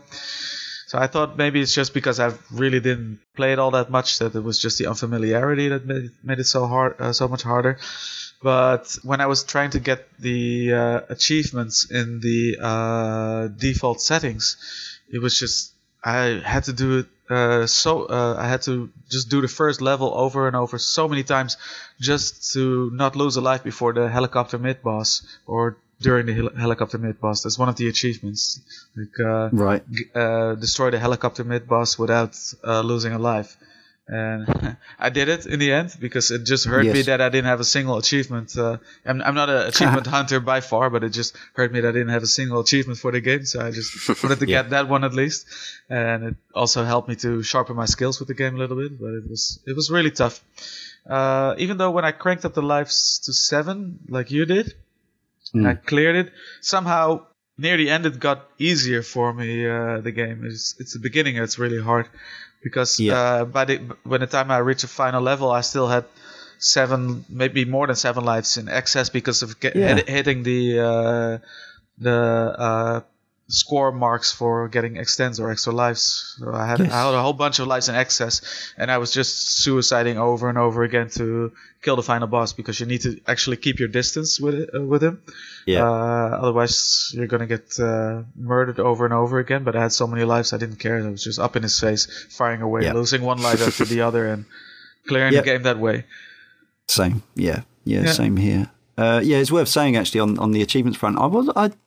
It awarded me achievement for completing the game without the default settings. I thought it was only that it wouldn't upload high scores if you weren't on default settings. So I certainly got that helicopter without losing a life achievement back in the day. This is one of those interesting games where I've got a timestamp now which shows my previous achievement and my latest achievement, and there's almost a decade in between the two of them, which is always quite interesting and slightly terrifying. But I did exactly the same. But I actually found, and I wonder if this is the traditional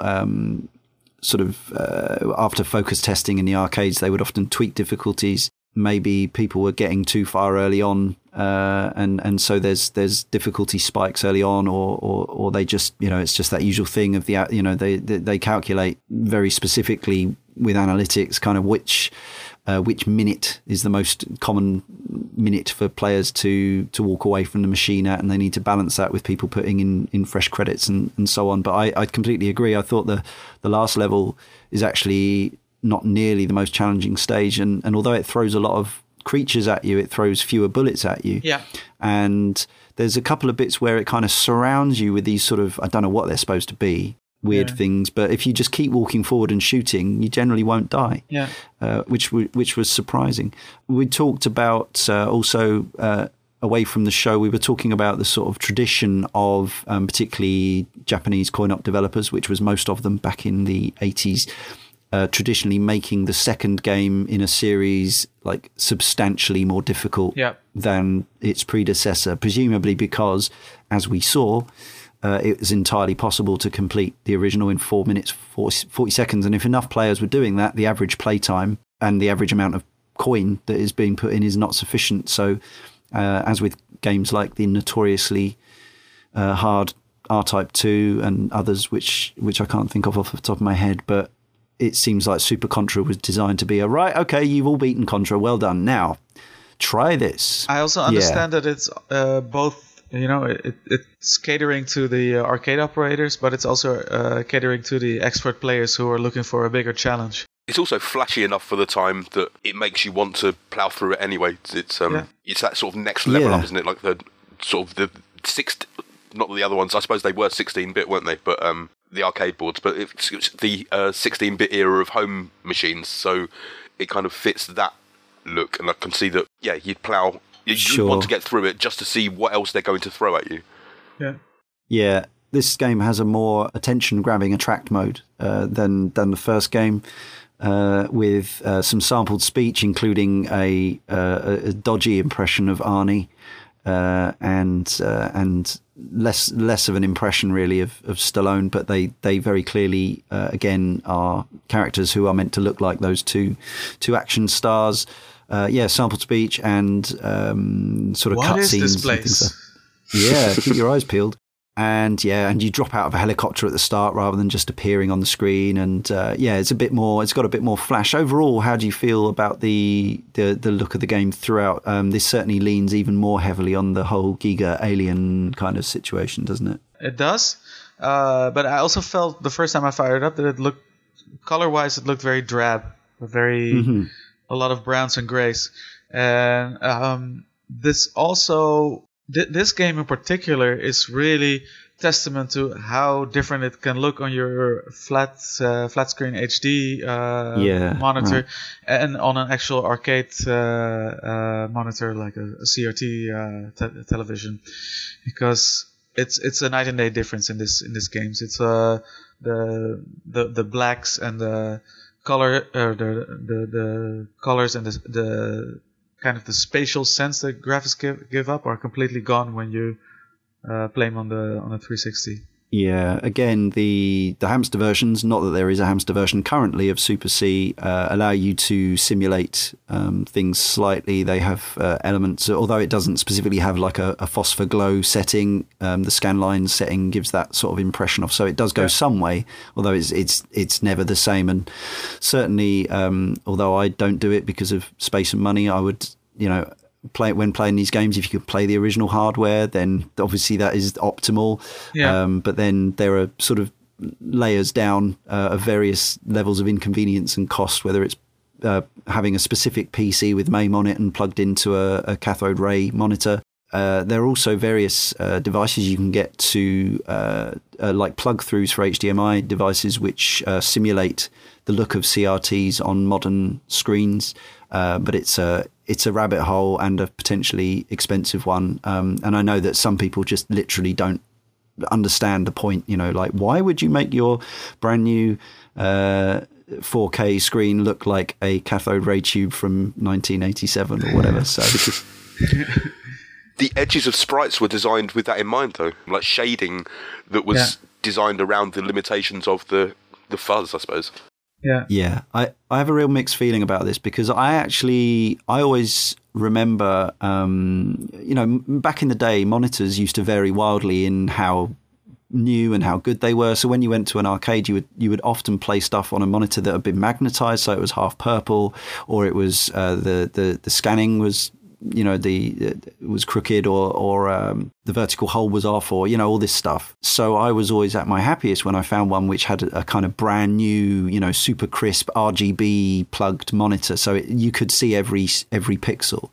And so to me, sometimes playing these games with every pixel visible is like, I feel like it's the optimum way of seeing them. But in another way, you're completely right. There's that screenshot which does the rounds from time to time, which is of Zelda 2's Link, which it's got the completely crisp, pixel perfect one on the left and a fuzzy CRT looking one on the right, and it says on the left, like, this is what young games developers think old games used to look like, and on the right it says this is what they actually look like. And you'll see a wide variety of attempts at simulating that look. I think the strongest one for me so far is I think it's something that you can pick up in Super Mario Maker that makes it look like that makes the whole screen or the whole game go like a cathode ray tube, and it's uncanny. Because it's got that typical Nintendo attention to detail. And they can vary, these simulations vary wildly. There's one on the Mortal Kombat arcade collection, which just gives a horrible fisheye look to everything and really unconvincing scan lines across the screen, and it's just mank. But then again, you've got the ones in like the Street Fighter 3, the Iron Galaxy Third Strike one, which slightly rounds off the screen and puts a sensitive amount of scan lines in, and it does I think a really effective job of evoking the feel of a cathode ray tube. So one of the best is still to me Final Fight Double Impact, the options in there. Yes. Yeah, well, we had Andrew Smith of the development team on the show for that, and he was very proud of the effort that went into the whole phosphor glow and distortion that they did in that. And it is a shame that isn't something that you can just. God, imagine if they just put it in the hardware of consoles, so you could just every time you downloaded a ROM, you could just switch to retro, ray tube, cathode ray tube mode. Anyway, It's really something, like you said, it's a rabbit hole. You can really tune to get the effect just right. Because, for example, the example you mentioned, Third Strike, for me the scanline effect is too pronounced again, so it comes off looking as artificial somehow. So there's this, and it differs from person to person also what they find pleasing to the eye. What their memories of those kind of screens are as well, because they were all different by their very nature. So. Yeah, absolutely. Yeah, some of those converters that we were talking about allow you to tweak the settings on a infinitesimal level. So yeah. But once again, we digress into the world of. But I know our listeners like it when we get enthused about this sort of this stuff that goes alongside. But time is pressing on, so I want to talk a little bit more about Super Contra specifically and some of the tweaks and changes that were made. Michiel, what struck you as being kind of changes that were made for positive or negative to the formula? Immediately, I was very enamored by the ability to vary your jumping heights to such a degree, and it gave a great extra sense of control as far as dodging bullets went. And of course, then the tunnel sections were replaced by top-down section for variety's sakes. Absolutely, a big change for the series, and something I think that kind of hit its real stride on the Mode 7 stages on the SNES version that we'll hopefully talk about in the future. But they remind me very much of Capcom's Mercs, which came before this. I think, was it 1989 Mercs? Maybe that was the second game, I guess, in the Wolf of the Battlefield series, wasn't it? Super Contra was 88, so yeah. So okay. This came before Mercs. Okay. And I was playing Super Contra today before the recording, and I actually really came to the conclusion that I disliked those sections maybe more than the tunnel sections in the original Contra, because it's the trouble with them is your character movement is quite slow, and it's really tough to dodge and weave through a hail of bullets in it. It's really, really tricky. The sections are not very enjoyable to me at all. I keep backing up to outrun the bullets so they can't reach me, because your bullets and the enemy bullets have limited reach. They're a little bit tedious, those sections, to me. I also have slight issue with it. I don't think the as much as we've overall praised the sprite art, and I think there's some great stuff in Super Contra as well, I think the actual drawing, the overhead perspective of the scenery and stuff is a little wacky, and it's sometimes quite difficult to tell what's something that you have, that has collision detection that you can actually walk into or walk past. Sometimes some of the enemies die, but they stay on screen, and it's very hard to tell if they're dangerous to the touch. Generally assume that most things are. And so, they have their moments, and I'm a big fan of the earlier games in the genre. As I say, I love Jackal. It's one of my all-time favorite arcade machines. But these sections are not up to that standard for me. I don't think. If you play Capcom's Commando nowadays, it's kind of cumbersome.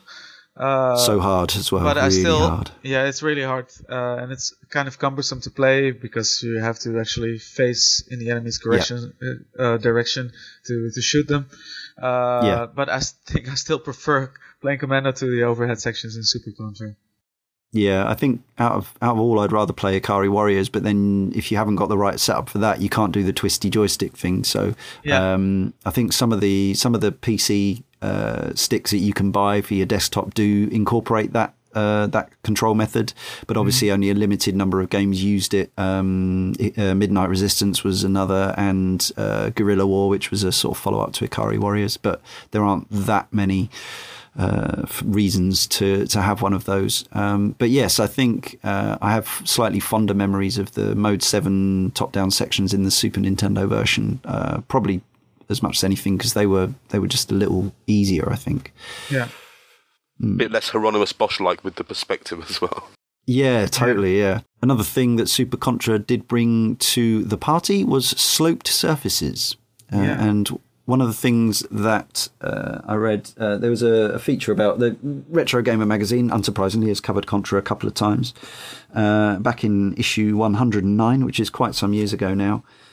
Their main criticism of Super Contra compared to the original was that the sloped surfaces, the fact that the tech was there for Konami to use, was that it actually overtook the more interesting multi-layered stage designs of Contra 1, its predecessor. How do you feel on that, Michiel? I didn't really mind them much, but come to think of it, now you pose it like that, I think the tiered sections are in the original Contra are more interesting because you get to play the levels in a variety of ways. Well, we'll summarise shortly, but yeah, it's interesting, because I ended up playing Super Contra relatively contemporarily, albeit at first best part of 10 years ago when it arrived on XBLA, but I didn't play it loads then. I played it a lot more now, so perhaps it gives me a better idea of generally how somebody might feel coming to Contra at all. We should also say, and I hope we get to cover it one day, whether we can actually all finish it is another matter, but there is a game on Xbox Live Arcade and also PSN, I assume, called Hardcore Uprising. Yeah. Which is Arc System Works, they of Guilty Gear and BlazBlue fame, or BlazBlue, however you say it. It's their take on a Contra game. It is in the series, isn't it? It's canon. It's just had a sort of another name change for various reasons that follow on from other games that come in the meantime. And if you're interested to play a Contra style game with up-to-date HD graphics and lots of extra features and levels and things like that, then Hardcore Uprising might be worth checking out. And air dashing. And air dashing. Yeah, very good point. Yes, which was also used to good effect in the mighty Towerfall on other systems. And there was also Contra Rebirth, which again I'd like us to cover in the future, which was a WiiWare game by M2, and I haven't played it enough to know if it's got the same level of love and care put into it as M2's other games, but knowing how they work, it wouldn't surprise me if that was worth checking out as well. Blue Weasel Breath, again, says, before I'd ever completed Contra, I bought Super Contra at the mall, presuming it was a sequel from the screenshots. But I remember having a moment of doubt after purchasing it. But before getting home, because in the States it was called Super C, i.e. it didn't have the word Contra in the title. For a moment I was afraid I'd bought a game from the wrong franchise. Eventually I decided the C logo was the same as that of the original Contra, which put my mind at ease, and the gameplay completely reassured me that it was a sequel. I dug the overhead gameplay of the sequel, which reminded me of Ikari Warriors, a game I had played, enjoyed, and completely sucked at. I sucked at Contra 2, come to think of it. Even the Konami code didn't help me enough. I can't be sure, but I'm almost certain that I didn't beat either game until I used the Game Genie to give me infinite lives. Contra is unbelievably tough. When I went back to play Super C a few months back before selling my NES and games, I couldn't get more than 60 seconds into the first level. Super C's quite a different game, isn't it, as well, for a port of Super Contra. Yeah. I wouldn't have put the two and two together, I don't think, if I hadn't have known that one was a port of the other. I think they were kind of different but related games in the series. Yeah, I think it's possibly it's fine to think of it that way. Konami were fantastic at utilising the strengths of the host platform to the extent that, as we've discussed many times, but without actually covering any of the games where it's relevant. One day we might. Tiny Toons, Sparkster, and Probotector, each 16-bit console got its own game of a lot of their key franchises, Castlevania as well being another one. And that was such a cool thing now I think back on it. Like, obviously you wouldn't get that now that operating systems and architecture is so relatively similar across the board. And you can press a convert button on various pieces of software and get your Xbox One version and your Wii U version or whatever else. But back in the day, the architecture of the Super Nintendo and the Mega Drive, apart from being 16-bit, were basically not the same in any way. And they had all different processors, all different color palettes, all different sprite handling. Everything was just so different. And Konami were one of the few developers who didn't just go for straight ports. They went for completely different games. So I guess that was one of the first reasons where, when I thought I was in my mid-20s in the 16-bit era, I started thinking, well, you've got to have both consoles, because otherwise, if you're a fan of Contra or Probotector or any of those other Konami franchises, how do you play all the games in the franchise? You've got to have both systems, right? And that's persisted from my point of view. Joshi Hatsumitsu from the forum says, my NES Mini gave me the first opportunity to play Super C, and from the limited time I've played it, I've enjoyed it. It certainly has a sense of humour, because I'll think I'm being clever by jumping over some enemy bullets and readying myself up for some killing, only to land and get knocked on my ass from an enemy running in from the left. Kind of makes me laugh. But my first actual experience is with Probotector on my Game Boy. I remember in gaming magazines being made aware that this was basically Contra, but with robots replacing humans. as robots, are still a minority group who can't vote on such profoundly sensitive issues. Still, very cool box art may have contributed to its appeal. Again, I didn't finish it, but the one-hit kills and unforgiving nature of the gameplay translated well to the handheld, and I enjoyed it. It was difficult, but somewhat fair, and I just didn't have the skill then, or now really. But when you were playing well and empowering up your gun and everything clicked, it made for a rewarding experience. And that heartbreaking moment when you die and realise that you're back to the very weak standard gun. Ugh. It was certainly a series, especially with the first two titles that still had that arcade design to it, in that you were encouraged to keep putting your coins into the machine. And on the home consoles, it was pretty much the same, except you've already paid up front for the experience. As a recommendation, I'd say go for it, mainly because they are not particularly expensive games anyway, and they are pretty widely available on many platforms. Thank you, Joshi, although not as many platforms as they might be. Yes, Operation C was a late addition for this show because I got to admit, it kind of passed me by then and now. So this is nominally a port of Super Contra for the Game Boy, and it was by Konami again, using their one of their talented in-house teams. I've watched it being played, and it looks like a mighty impressive technical feat on the Game Boy. Some, cracking music coming from that little 8-bit box. Now, I believe that Dan is the only one of us who's got experience of this, but praise for Game Boy Contra? Well, it was big in the playground at school. I remember it being one of those games that people passed around, like where you pass around the Game Boy on the bench, and everyone enjoyed that. So it must have been like an import copy, I guess, because if it was renamed to Probotector here, then I suppose it's the era where people went on holiday and bought Game Boy games and that kind of thing. But I remember being quite impressed that there was a Contra game, or a Grisor, as I thought of it, game on the Game Boy at the time. Especially as Game Boy hardware is quite similar to Spectrum, so it gave me the feel of the one that I'd kind of grown up with and loved. Of course. Absolutely. And having watched it, which was really today for the first time I've ever seen it in action, I was genuinely impressed, and I found myself, even though it's black and white, it's monochrome, of course, or it would have been yellow and grey back in the day. But there's a lot of sprites, a lot of movement on screen. I guess the playthrough I was watching was under emulation, but I don't know. Do you have memories of slowdown or sprite flicker or any issues like that? No, I think the actual game was as smooth as it comes across as looking in YouTube videos. Cool. Definitely had a sort of solid flow to it. Yeah, very nice game. Now, I also wonder, was it as challenging as other games, given that the nature of the hardware presumably meant that things were a slightly less hectic pace and slightly fewer bullets on screen and things, but then conversely, you've always got the issue of less real estate to jump around in. So do you remember it being super tough or manageable? Well, like I say, I've only played it in the playground at school, so I wouldn't have ever got further than a couple of levels or so. So it's difficult to say, but yeah, I think that it's exactly that there's a trade-off between just how much space there is to throw yourself around the screen, and the with the pixels being what they are, that the bullets do have to be that much bigger in comparison to everything else. So yeah, so that came out in 1991, January in Japan, February in America, and we only had to wait till May. Of course, there's no PAL issues either with that. It will run at the same pace, even if there is a Probotector version with robots in it. Possibly less distinct on the Game Boy, whether you're fighting with humans or robots anyway, isn't it? Because the sprites tend to be quite simplistic. I don't know, anyway. Could have been guys in armor.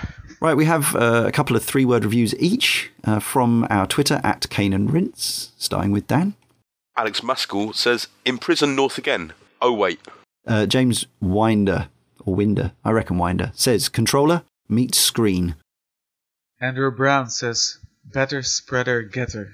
Matthew Woolley says, "Hard as hell." Craig says, "Never stop shooting." And Riku says, "Use Konami code." Yeah, why not? Use that Konami code. Can't remember if that works on the... I don't think that works on the arcade version or on the 360 version. Definitely not. Definitely not, no. NES, but you can have 7 lives and that's your lot. Yeah, it returned, the code returned mostly in Gradius games. I think Gradius was also the first game to feature it, the NES port of Gradius. Yeah, which is less useful in a sense because you've still got to manage the checkpoints, and if you get killed in Gradius, you lose all your weapons, so... It was actually implemented for, I think, one of the people at Konami who couldn't play through the game, so it was basically like a test or a debug function that they just decided, they just kept in. I think that's the origin of most cheat codes, isn't it? And the kind of how and why they exist. Certainly, lots of developer debug stuff is left in games, and sometimes it makes things easier. All right, so to summarise, kind of tricky. I'll go first. The Contra games are probably more of an interesting historical document than a game that you necessarily would want to play now. I could be wrong about that. It depends very much on your leanings, of course, and whether you're up for the challenge. Certainly the versions I'm not familiar with on NES sound, I think I get the impression they're, if anything, even more challenging than the arcade versions, depending on how you play them. Obviously, there's emulators and save states and things like that. And the Mega Man games still get released a lot and people still play them, so that's all good. So I would right now recommend probably picking up the original Contra on Arcade Archives on PS4, that I imagine is a system that many of our listeners will have easily accessible. Wait for a sale if you want to pay £3 or equivalent rather than £6, but it's definitely worth a play. I think there's also a there's no platinum trophy, by the way, on the Arcade Archives games, but there is the most ridiculously easy small set of trophies that you can get. It is literally for stuff like going into the options menu and playing a game and stuff like that. So if that's tickles your fancy, but there are lots of reasons for the more committed player to pick up that version. As I say, the caravan mode, the online high score mode with mandatory default settings and stuff like that, and just a really nice emulation of a really classic game. That is still, I think, at its core, fun to play because the controls are so responsive. It sounds great. It looks cool. It's got all that sort of 80s action stuff going on, and aliens and Arnie and blowing sprites away. There's definitely still entertainment to be had from it. I still always slightly find myself going back more easily to spaceship shooters because of the freedom of movement. But as we've discussed, there's more here on offer than perhaps at first meets the eye. And if you meet the challenge, you may find it even more rewarding than just chucking infinite credits in and playing to the end. So yeah, an important franchise and still a fun one. Mikhail? I've been on the Gunstar Heroes podcast before. I bemoaned the fact that Gunstar Heroes just feels kind of messy in between the boss battles.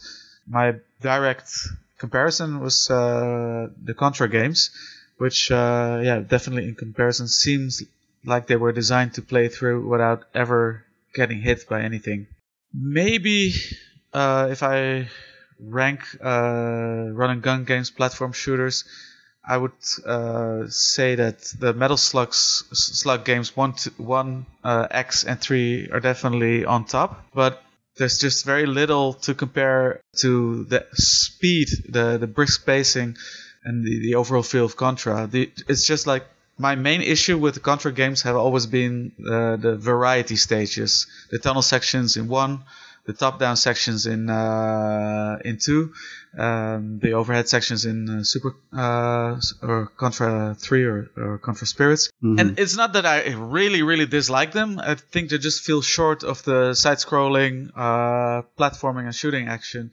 If I could just get a Contra game that is just that replaces those levels with more side-scrolling shooting action, then those would have been my favorite, my perfect games, basically. Right. Did you play Contra 4? I can't remember if that has alternate stages. No, I haven't actually. And I really am dying to get my hands on a copy of Contra Hard Corps on a Mega Drive, but it's pretty pricey from what I've seen everywhere. Yeah, I'm not sure. Did that one come to Wii Virtual Console? In the meantime, there is Contra Rebirth. I'm not sure if that has. I think that maybe that's all side-scrolling, but I could be wrong. But it's pretty short. Oh, is it? Okay. Yeah. Well, they're all pretty I know you short. like your hard games, but is the Japanese version any cheaper? Of Hardcore, maybe. Yeah. Yeah, maybe I'll... Because it's an easier version. It's not easy by any stretch. Don't get me wrong, but no. It has a health bar, right?